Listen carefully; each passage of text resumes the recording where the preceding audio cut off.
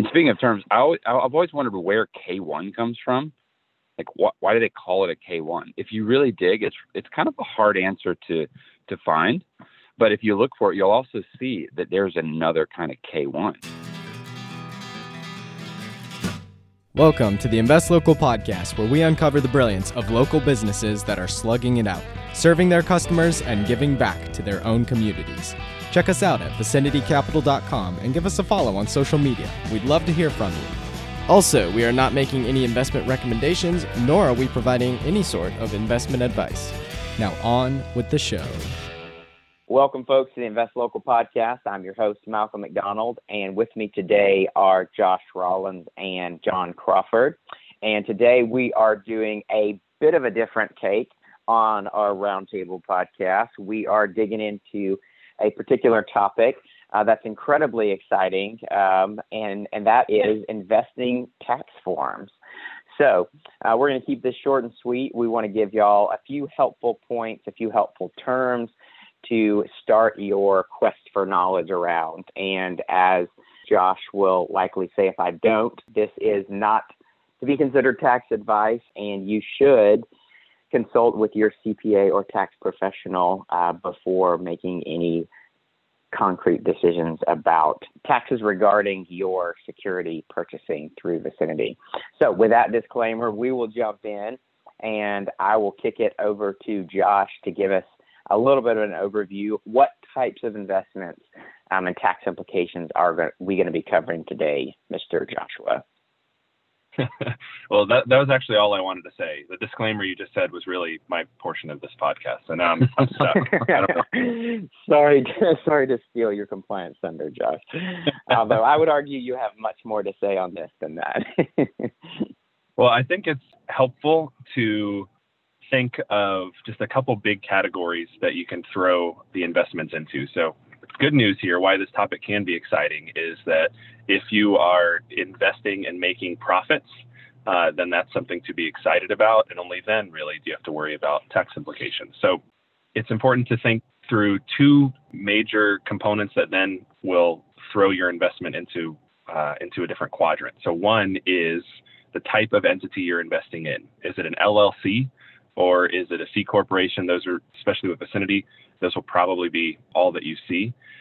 And a lot of, so far, ours have been LLCs, which there is one little asterisk that I'll throw on that, in that an LLC that is taxed as a partnership is what we're talking about here. Some LLCs can actually be taxed as corporations, and that could be a little bit of a sneaky thing you got to keep in mind. So LLC versus C Corp.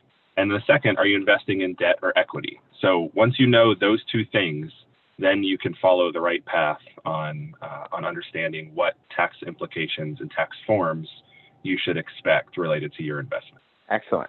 So let's take one for example. We are investing in a debt structure security, we'll say a term loan in an LLC. What should I be aware of going into that? Yeah, so if you've received any interest on your debt investments, then you should receive a tax form called a Form 1099 from the company to include with your tax filing. It's probably a 1099-INT for interest, and that'll record your interest payments that you've received, and it's something you need to include or hand over to your CPA. Excellent. And, we've done a couple of revenue sharing notes, which are a little bit different. Is there anything in particular? Those are similar to a kind of classic term note, but there's a little bit of a catch there that doesn't have necessarily direct implications for the investor, but something for them to note, right? Yeah, so it does in the sense that with a term loan, you know the payments that are coming. With a revenue share, it's contingent upon the revenue of the business. So they cannot be calculated until actual payments are made. What you're making in interest on that can't be calculated until payments are made. So the interest calculation is done at the end of the year when all the payments for that year have been made. But that is another debt instrument. It's just a little bit of an unorthodox one, but it is one that should have the same sort of tax implications. Gotcha. So either way, they should be looking for whether it's a term loan or a revenue sharing note, they should be looking for a 1099 at the beginning of the following year to report that on their tax filing. Yes. And then we're kind of building up here to then the more complicated one of a convertible note, which starts as a form of debt that could be having interest payments, in which case the same process would apply. And that's before the convertible note converts. So I'll pause there since that switches us into another category. Yeah, no, that's helpful. So there is a type of security, convertible note, like you said, that you would, depending on where you sit in the life of that security, whether it's converted or it hasn't converted, it'll have different tax implications. Like you said, on the front end, if it hasn't converted, it'll be treated like debt. And then once it converts, then it'll turn into an equity instrument. And let's stay in the vein of the LLC for simplicity's sake. So it converts. What do you technically own in the company? Yeah, most of the time. So if it's equity in an LLC, it's probably classified as membership interest in the company.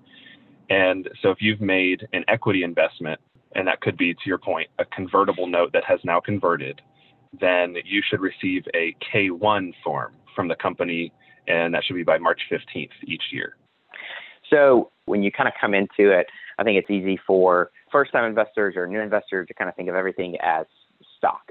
And so an interesting kind of bifurcation, if you will, here between an LLC and a C Corp, the shares or stock, quote, I'm using air quotes that you can't see here, are what you would think of as stock in the company. But like you said, they're referred to or classified as membership interest. Am I saying that right, Josh? Yeah. Cool. Well done, man. So, look, I'm learning more and more every day. So the other asterisk in the equity department would be a SAFE, or a simple agreement for future equity. Also a convertible note, which we kind of touched on pre-conversion. Those seem like equity investments or equity-esque investments. Should you expect a K-1 like you would in a typical equity investment? Great question, Malcolm. So a SAFE, helpful to think through what the acronym actually stands for: Simple Agreement for Future Equity.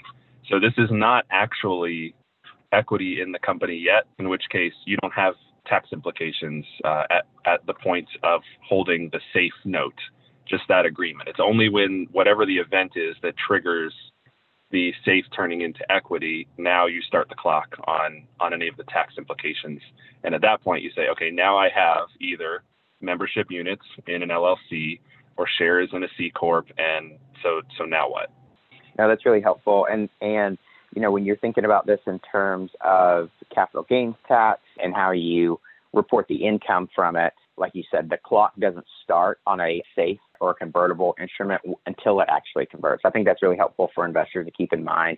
Even if I hold this for, let's say, 5 years and then it converts, that I'm just now starting the clock on my capital gains tax. So something to keep in mind. And again, going back to our disclaimer, something to make your tax professional aware of, so they can help you think through any kind of more strategic tax decisions at that point. Malcolm, I just really appreciate use of the term equity-esque. that is an official term. Think about that. Yeah. Equity-ESK is how you spell that. Speaking of terms, because this is, all of this is so riveting, so I've been just quiet because I can't contain my excitement. But and speaking of terms, I've always wondered where K-1 comes from. Like, why do they call it a K-1? If you really dig, it's kind of a hard answer to find. But if you look for it, you'll also see that there's another kind of K-1.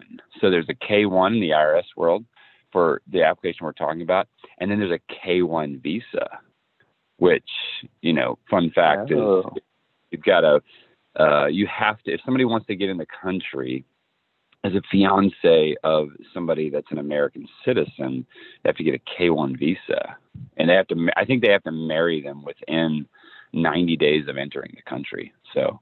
Do you know this from? Wait, so does that mean there's some connection between? That's what I want to know.